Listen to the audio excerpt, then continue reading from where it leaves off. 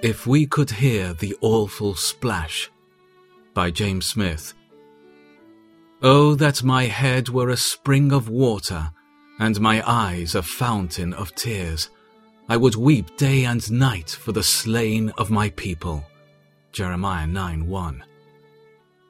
Must it not rather be said of many of us, they perish forever without anyone regarding it?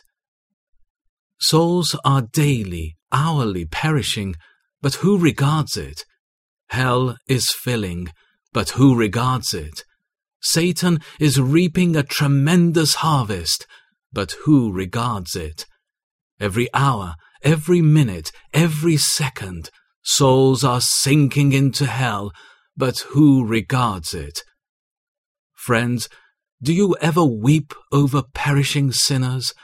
Is it not astonishing that we can go to the house of God and pass multitudes of ungodly, careless creatures that throng our streets, and never shed a tear?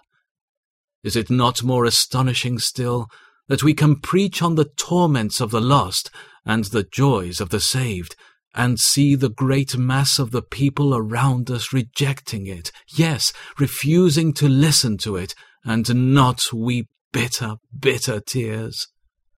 We do not half believe what we preach or what we hear.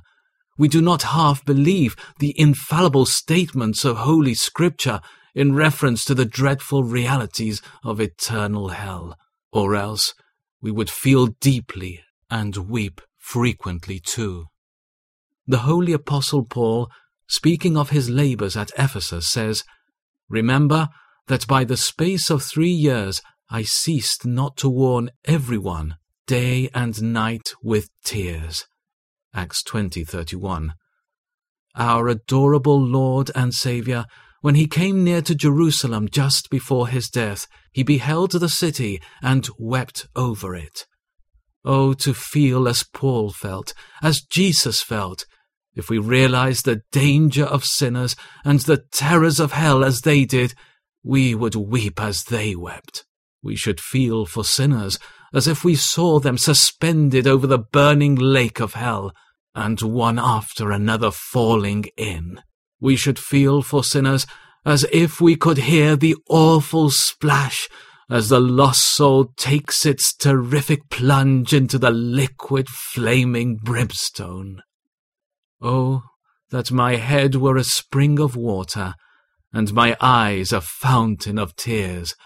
I would weep day and night for the slain of my people.